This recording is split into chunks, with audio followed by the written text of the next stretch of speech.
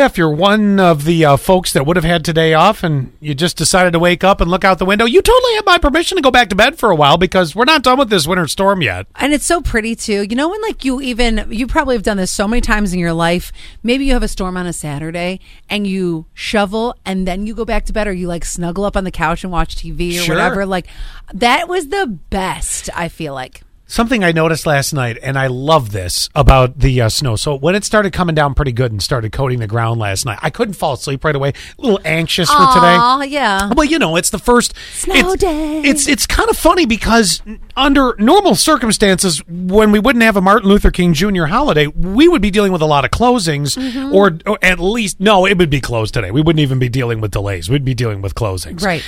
Or we'd deal with those two schools that start with a delay and then move to closing just because you want to screw with us, really? With that being said, Wellsboro, you're closed today. Yeah. You're the one. It was probably about 8:30 at night last night, and it was coming down pretty good. The peacefulness of it, just the silence. I love that with the snow. I know, me too, for sure. And it's almost eerie, but I love it. Yes, yeah. I had walked Junior, it's like that last time, and all of a sudden, you're right, it did start to come down where I'm like, it's light, but I think I know what's coming. Now, I want to mention a text that came in from 2370, and I love this text, and they sent a picture too. Plow truck escort, and it's a great. And good morning to 5670. That's their job. It's a great. No. They're following a plow truck. They're a plow truck. That's what they have as a plow truck escort.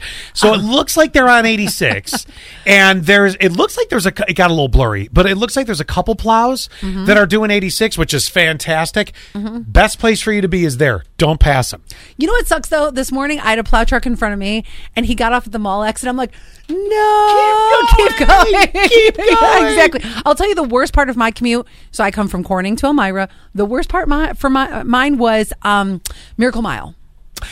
I did not experience too much of that because I come up Water Street, and then I come up Hoffman, which both were, I was surprised at how good the conditions were, considering how much we've gotten already. 3:30 this morning, the crew was up around my street, but they do that because it's sort of a test area because I'm up on a hill. I learned that from one of our friends that works in the town. They're like, yeah, you're not that big of a deal. We just have to start testing it up there. I'm like, okay, whatever. That's fine.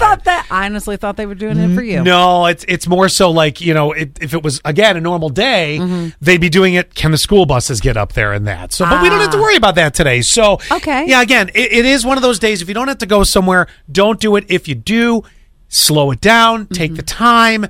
Nobody's going to get mad at somebody today for being late. If you're following a plow or something like that, and you have to get out. That's just not the way it's going to go. 0101 roads from Towanda to Sayre are terrible. Also, sure. Good morning to 5670.